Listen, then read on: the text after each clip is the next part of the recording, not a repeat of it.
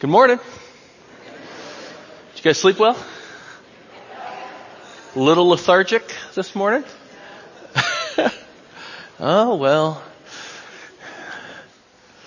Well, open your Bibles to the book of Genesis. You know where we're at. We've been in it for a good 6 or 7 months now. I think I've told you this, I've given you this illustration before, but it works so well, especially concerning this passage, that I'm going to share it with you again. Ernest Hemingway, the great American novelist, whose works include To Have and to Have Not, For Whom the Bell Tolls, and The Old Man and the Sea, most classic of his stories. Well, in one of his short stories entitled The Capital of the World, Hemingway tells the story of a Spanish father and his teenage son. And the relationship between the father and the son, it begins to splinter.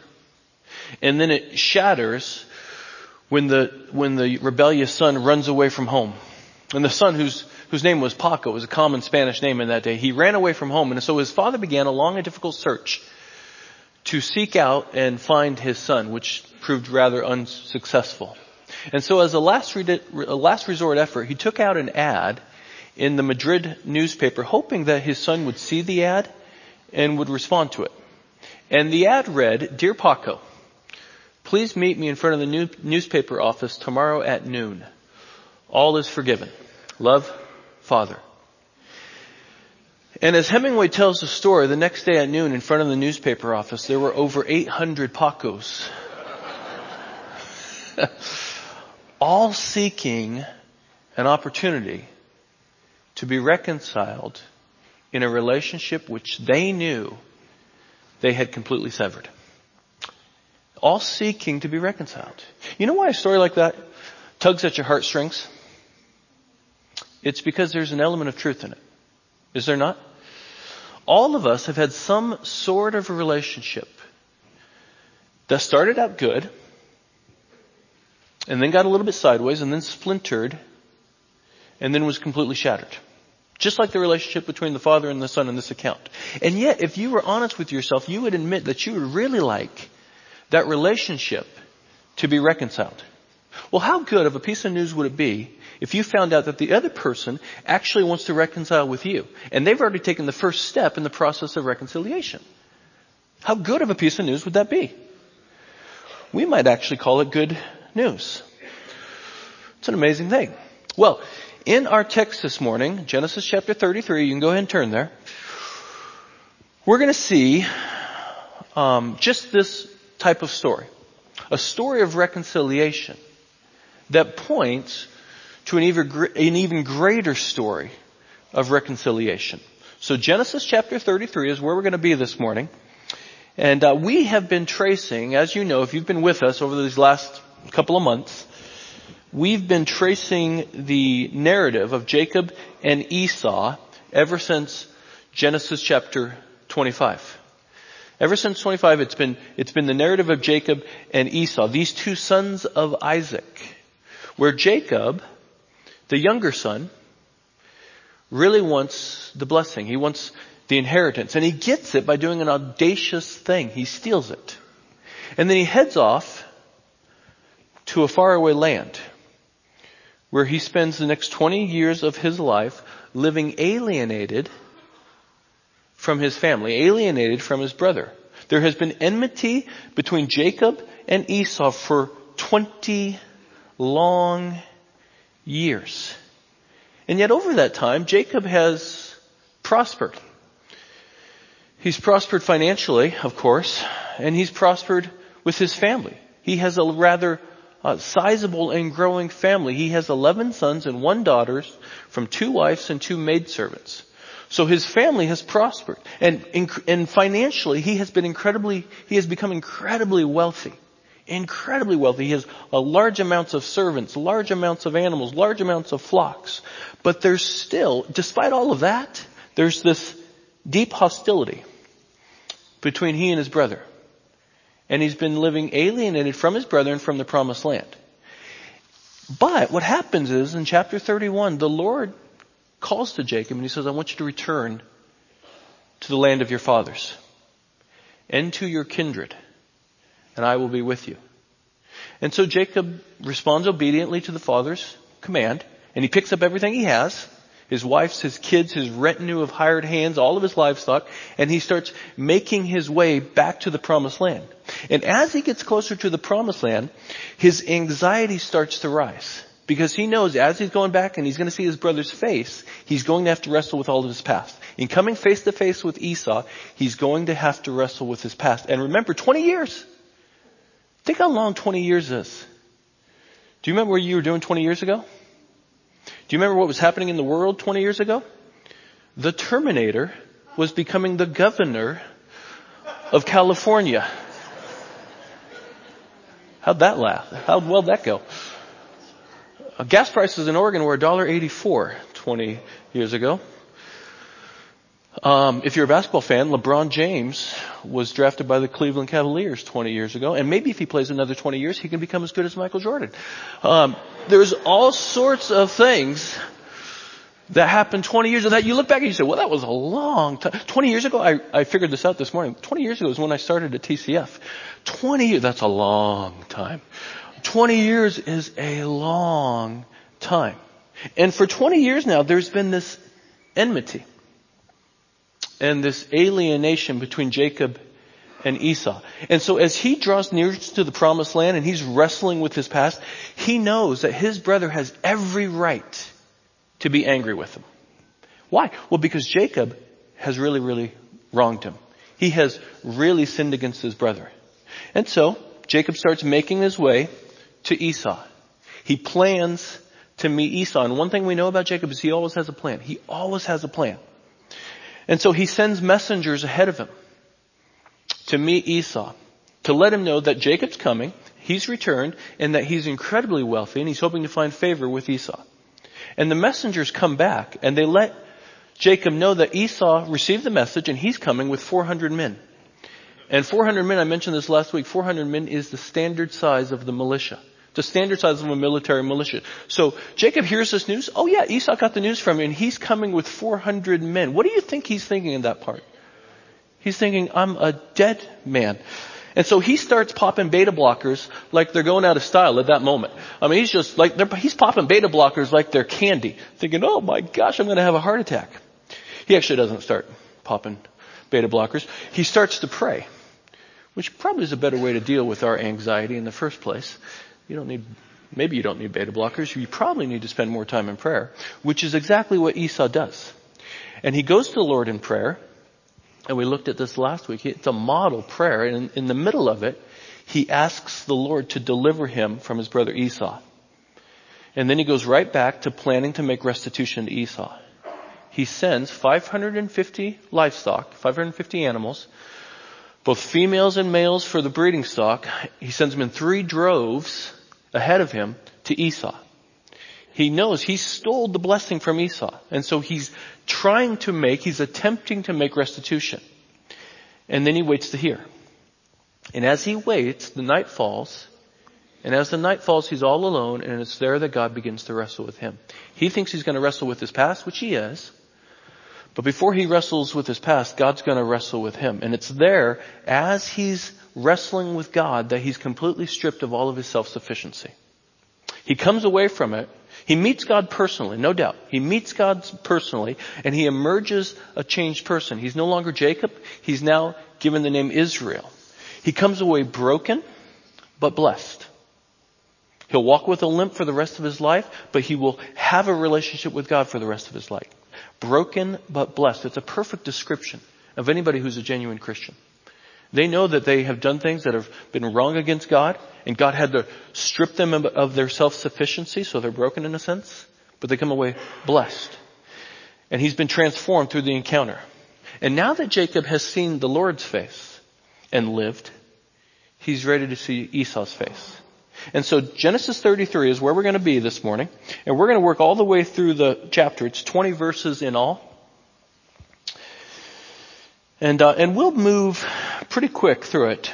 And here's what you're going to see. In verses 1 through 11, we'll see the reconciliation of Jacob and Esau. the reconciliation of Jacob and Esau. After 20 years of living in alienation, the brothers are finally and fully reconciled. And we'll see how that comes about, because it points the way forward to another reconciliation that we all desperately need. And then in verses 12 through 20, we'll see the separation of Jacob and Esau. They go their separate ways, but they go in peace. They know they can't live together. They've been called to different lives, but they go in peace. And that's a good thing. They go their separate ways in peace. And Jacob, by the end of the day, he's seen the Lord's face and Esau's face, and he's lived to tell about it. And so what he does is he builds an altar and he worships the Lord because of the Lord's work of grace in his life. And so with that, let's jump into the text. Genesis 33.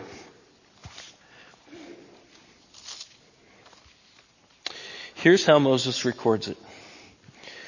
And Jacob lifted up his eyes and looked, and behold, Esau was coming, and 400 men with him. So after this long night of wrestling with the Lord, a new day has dawned. And Jacob lifts up his eyes, and this time he doesn't hear about Jacob coming, or about Esau coming with 400 men. He sees it with his own eyes. Now again, put yourself in his sandals. What would you be thinking? You're thinking certain death is coming my way, which with every step, death is more imminent. No doubt he's expecting the worst, and you can see he's expecting the worst by what he does next, because he divides his family into 3 groups, with the people he values the most at the back. Look at the second part of verse 1. So he divided the children among Leah and Rachel and the 2 female servants.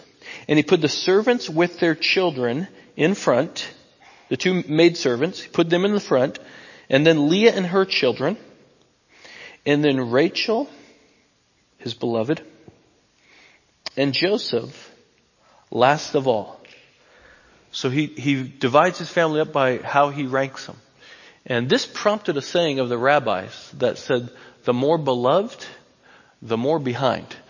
And that's exactly what's taking place here. Jacob, remember, he's already sent a retinue of gifts ahead to try to placate his brother. And he knows as Esau meets his companions, he's going to meet Zilpah and Bilhah, the female servants, and their children. And then Esau's going to meet Leah and her children. And then at the back, the very back, you have Rachel and Joseph. And you can already see, before we get into the account of the story of Joseph and the coat of many colors, you can already see why there might develop a little bit of sibling rivalry. Because if you're one of the kids who was put at the front, what are you thinking? You're thinking, gee, thanks, Dad. I feel the love. I can't believe you put me, you don't really value me. You value Joseph. That's really apparent, because if this goes real bad real quick, Rachel and Joseph, they got a chance to get away. But us up front, we're going to be slaughtered in the process. So already, right here, everybody knows what's going on. It's very clear who Jacob really loves. They understand what's happening here. Now, to his credit, Jacob rides out front. Look at verse 3. He himself went out before them, bowing himself to the ground 7 times until he came near to his brother. And so with his face in the ground, Jacob is admitting his past sins. As he's bowing to the ground, he's admitting his past sin. And he's adopting, what he's doing, he's adopting the posture of humility. And the bowing of 7 times, that was an ancient custom of a vassal before his lord in a court ceremony. An ancient court protocol is what it is. And that's the posture he's adopting. He's coming to Esau saying, I'm the servant, you're the master. And I'm bowing down before you. I'm adopting a posture of humility. I'm admitting my past sin by trying to make this restitution, and I'm adopting a posture of humility. And then Jacob slowly approaches Esau. And he's got to be expecting 20 years of animosity, 20 years of alienation to be unleashed upon him. And he knows his brother's military might. He knows he's already conquered Seir. He knows there's 400 men with him. He's probably expecting to have his head lopped off right in the moment. He expects the worst, but he receives the best. Look at verse 4. But Esau ran. Underline the word ran. Esau ran to meet him and embraced him. Underline the word embraced. He ran to meet him and embraced him and fell on his neck and kissed him. Underline the word kissed. And they wept. Now look at what Esau does. He runs to him, he embraces him, and he kisses him, and they weep over. This is amazing. This is unmerited favor. And Jacob, or Esau's not come to kill him, but to accept him. He's not coming there to harm him or to judge him, but to embrace him and to wrap his arms around him. Can you imagine, put yourself in this, can you imagine the relief that would wash over a person whom they know that they deserve judgment, but instead they actually receive mercy? Can you imagine the relief that would wash over a person under those circumstances? Let me ask you, have you actually experienced that type of relief? Knowing that you deserve judgment, but instead you received mercy? Does that happen to you? It should. If you're in Christ, that's exactly what's happened to you. So he receives this amazing, amazing grace. And so they're sitting there weeping, they're embracing, they're weeping these brothers. And Esau and Jacob's family starts coming forward, one by one. And Esau sees them, and look at what he says, verse 5. And when Esau lifted up his eyes and saw the women and the children, he said, "Who are these with you?" These little ones. Look at all these little kids walking around. Jacob said, "The children whom God has graciously given your servant." And then the servants drew near, and their children, and they bowed down. Leah likewise and her children drew near and bowed down. And lastly, Joseph and Rachel drew near, and they bowed down. Now notice what Jacob does here. He ever so wisely chooses his words. Did you notice that? He says, these are the ones that God has graciously given to me. He doesn't say these are the children that God has blessed me with. Because the last time the term blessing was associated with Jacob, it was in him stealing it. And so he doesn't choose that word. He chooses his words wisely. He chooses his words very tactfully. Now, let me say something here as a sidebar, not a part of the main message. Just offer it to you as a freebie.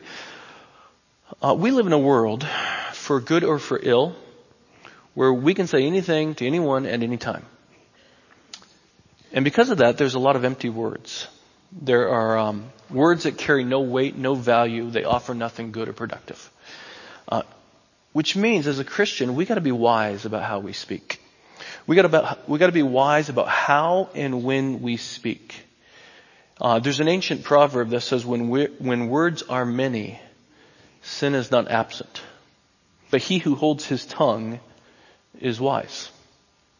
There's a Jewish proverb that says, there is one whose rash words are like sword thrusts.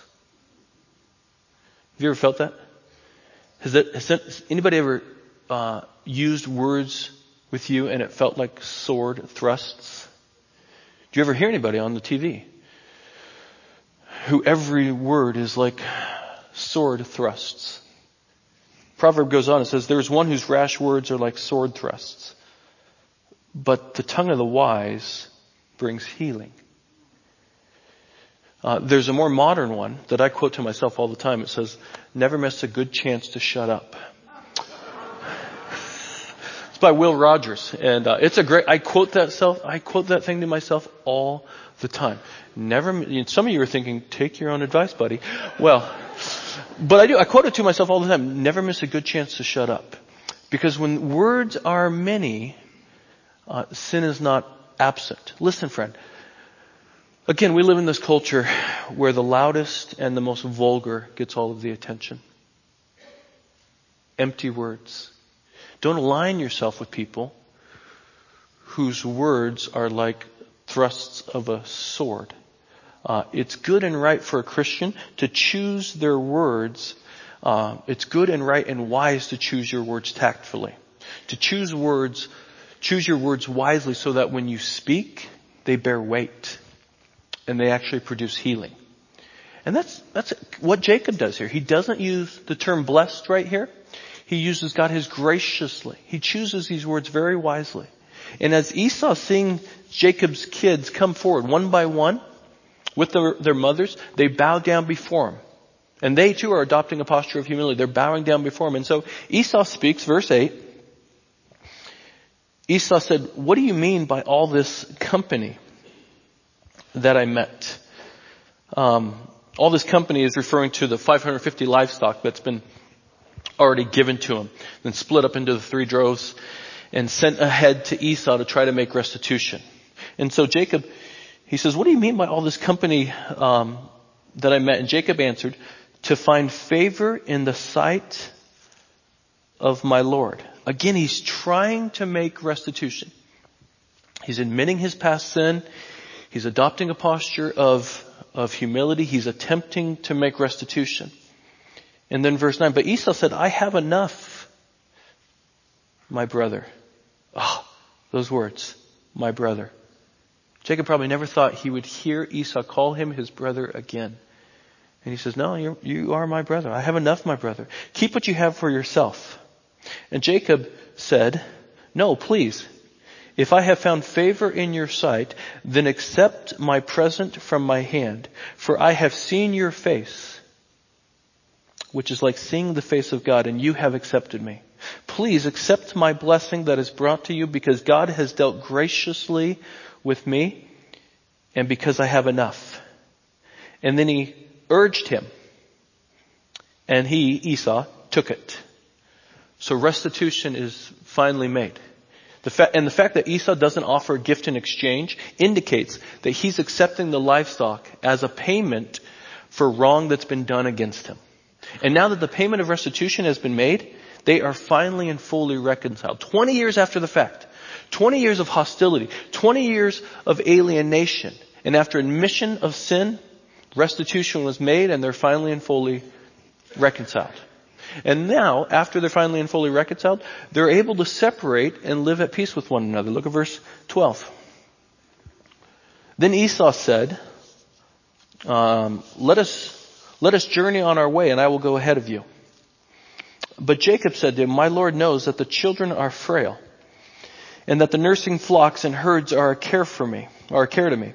If they are driven hard for one day, all the flocks will die. Let my Lord pass on ahead of his servant, and I will lead on slowly at the pace of the livestock that are ahead of me and at the pace of the children until I come to my Lord and Seir.'" He says we're living kind of incompatible lives. And everybody who has young kids knows that you don't travel at the same pace as a military militia. When you're dealing with car seats, you're dealing with potty breaks every 15 minutes. You're not making your way down the highway all that quickly. And here's Jacob. Esau says this to him, and he's buckling the booster seat into the camel, and he's thinking, "Look, man, we don't travel at the same speed as you." And it's kind of a polite way of declining is what he's saying. And we do this with our family, don't we? Your family, you haven't seen your family in a while. They say, "Oh, come and visit." And you're like, yeah, next time I'll be down. I'll make sure I pop on in. And then we never do it. And that's kind of exactly the feeling here. Esau's inviting him and Jacob is politely declining, saying, "Yeah, we'll come down next time we're in the vicinity." And so Esau extends a second offer, verse 15. "So Esau said, 'Let me leave with you some of the people who are with me.' But Jacob said, 'What need is there? Let me find favor in the sight of the Lord.'" And at that point, Esau probably knows that Jacob is again politely declining the proposal. And so they separate, but they separate reconciled. and in peace. Verse 16, so Esau returned that day on his way to Seir, but Jacob journeyed to Succoth and built himself a house and made booths for his livestock. Therefore, the name of the place is called Succoth. So Jacob, he crosses the Jordan River. He enters back into the promised land, and he builds a little dwelling there for himself and little shelters for his livestock.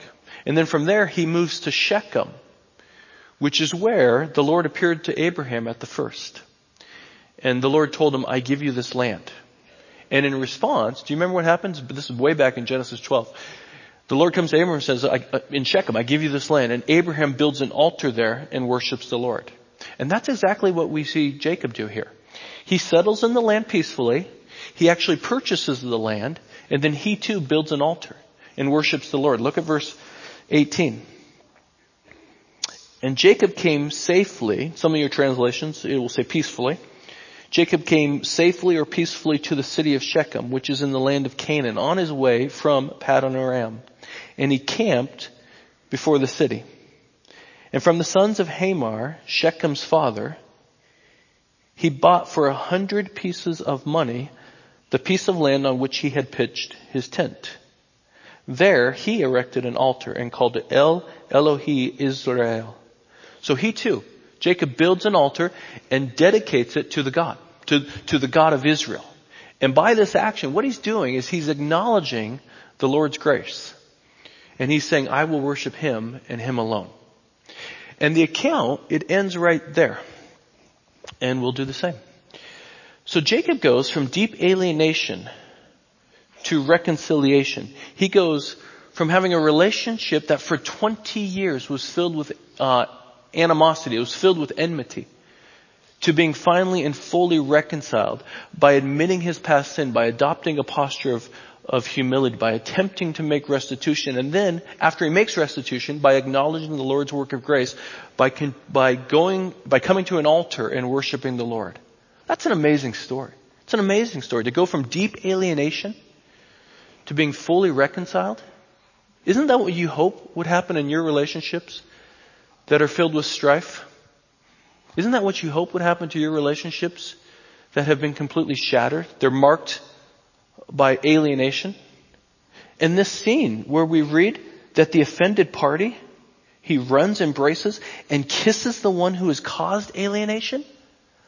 Oh my goodness. Well, that's flat out amazing. It's such an amazing story that Jesus, in Luke chapter 15, he purposefully plagiarizes it.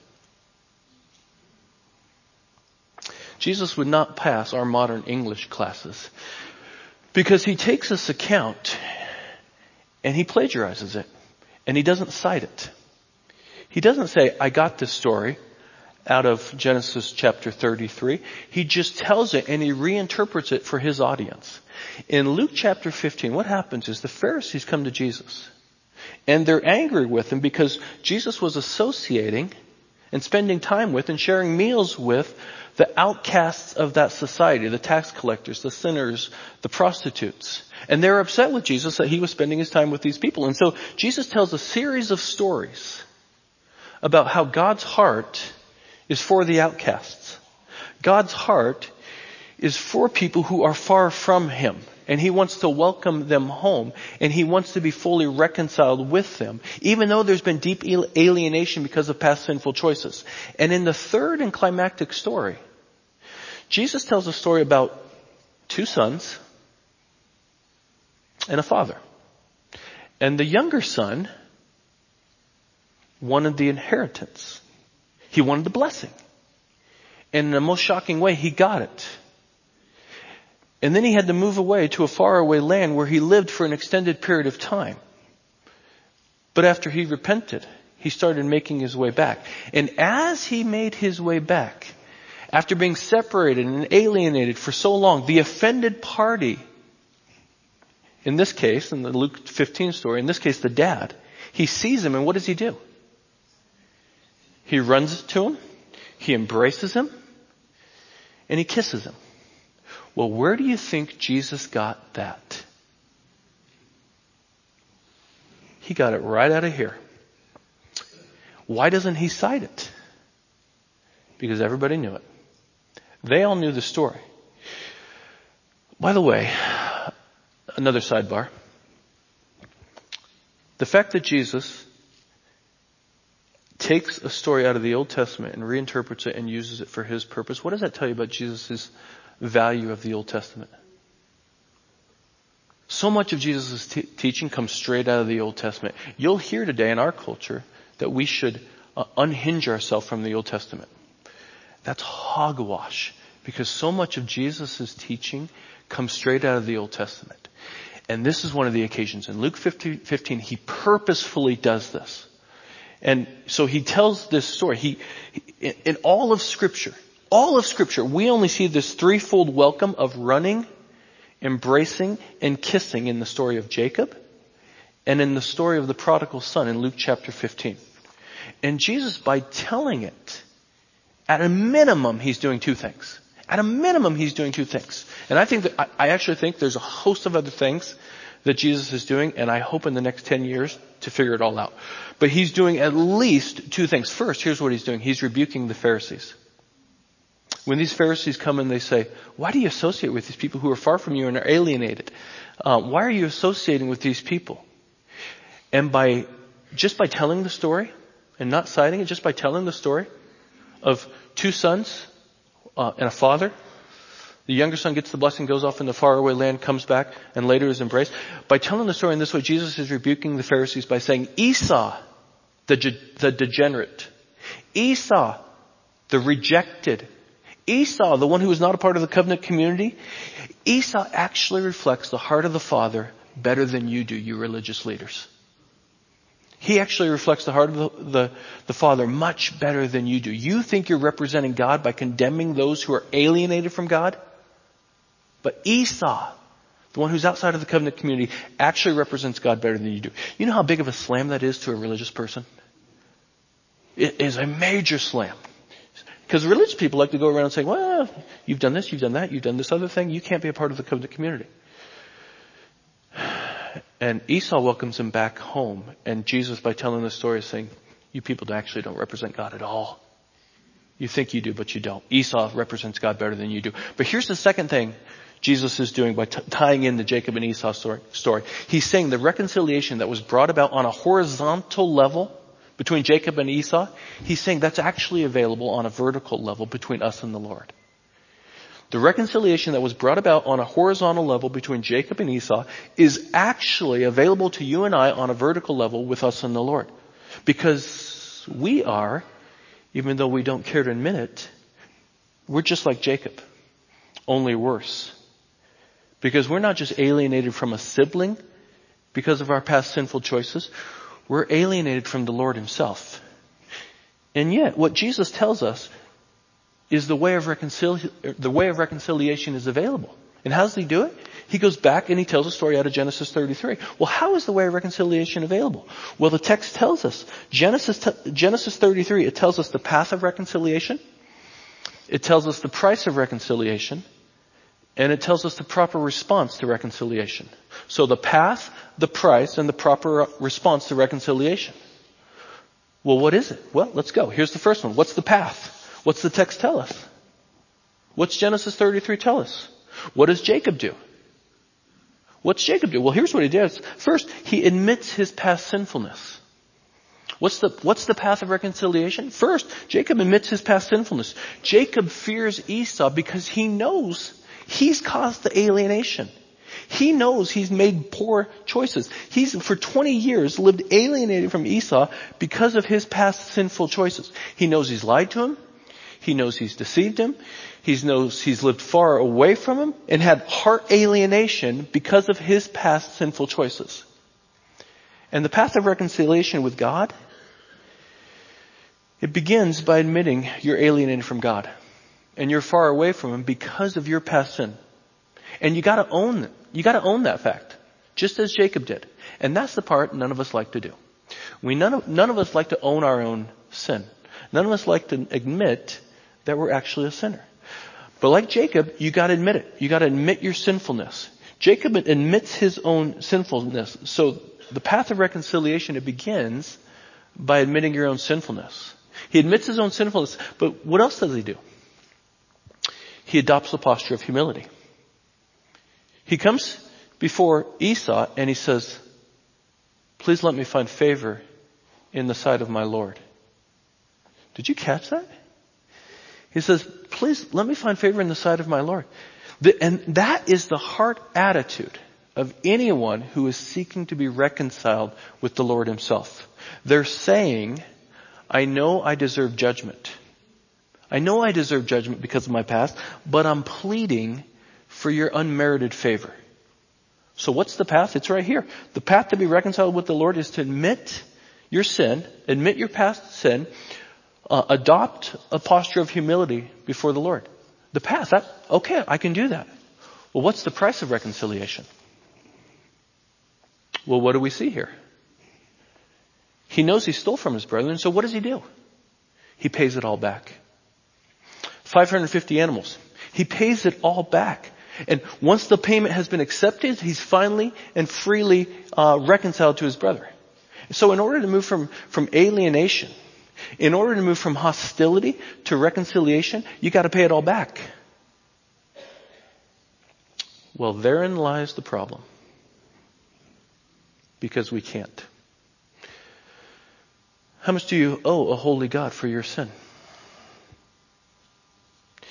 You see, you can't pay it back and live. We can't pay off our debt to a holy God and live. Paul tells us in Romans chapter 3, the wages of sin is death. Which means we can't pay off our sin and live. Well, then what chance do we have of being reconciled to God on our own? Zip. Zero. Nada. Which means what humanity needs. Well, shoot. Throw humanity out. What you need. What you need is if you're someone like Jacob, and let's admit it, we all are. What you need is for someone to see your plight, to be moved with compassion, and to make a way towards you and pay your debt. And this is exactly what Christ has done on your behalf. We have a whole host of time. So turn over to Colossians chapter 1. Colossians chapter 1. I want you to see this. New Testament.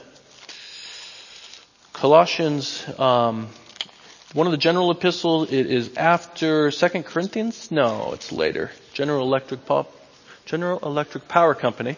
It's after Philippians.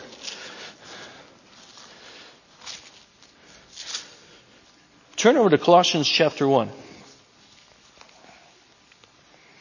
If I make you turn in your Bible, you'll wake up.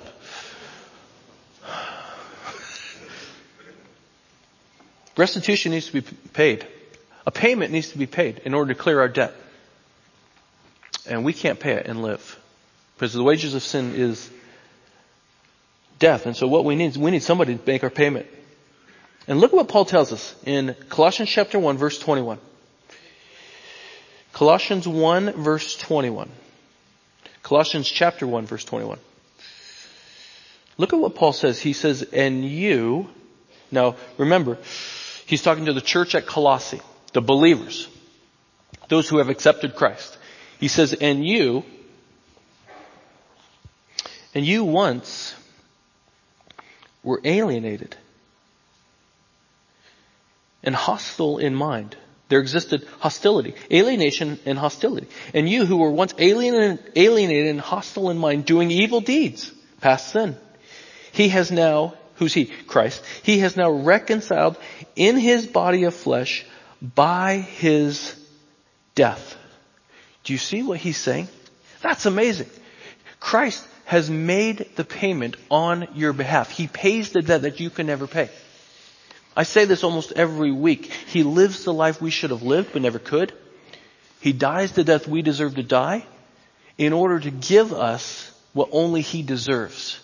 A free and full relationship with God the Father. He only deserves it. He's the only one who rightly deserves that. And when you come to him in faith, he gives you that relationship. He cleanses you of your sin. He gives you new life in his name. He gives you a new standing with God the Father. So you now have, he's paid all of your debt. You now have a free and full relationship with God the Father. And Paul in 2 Corinthians chapter 5, go ahead and turn there.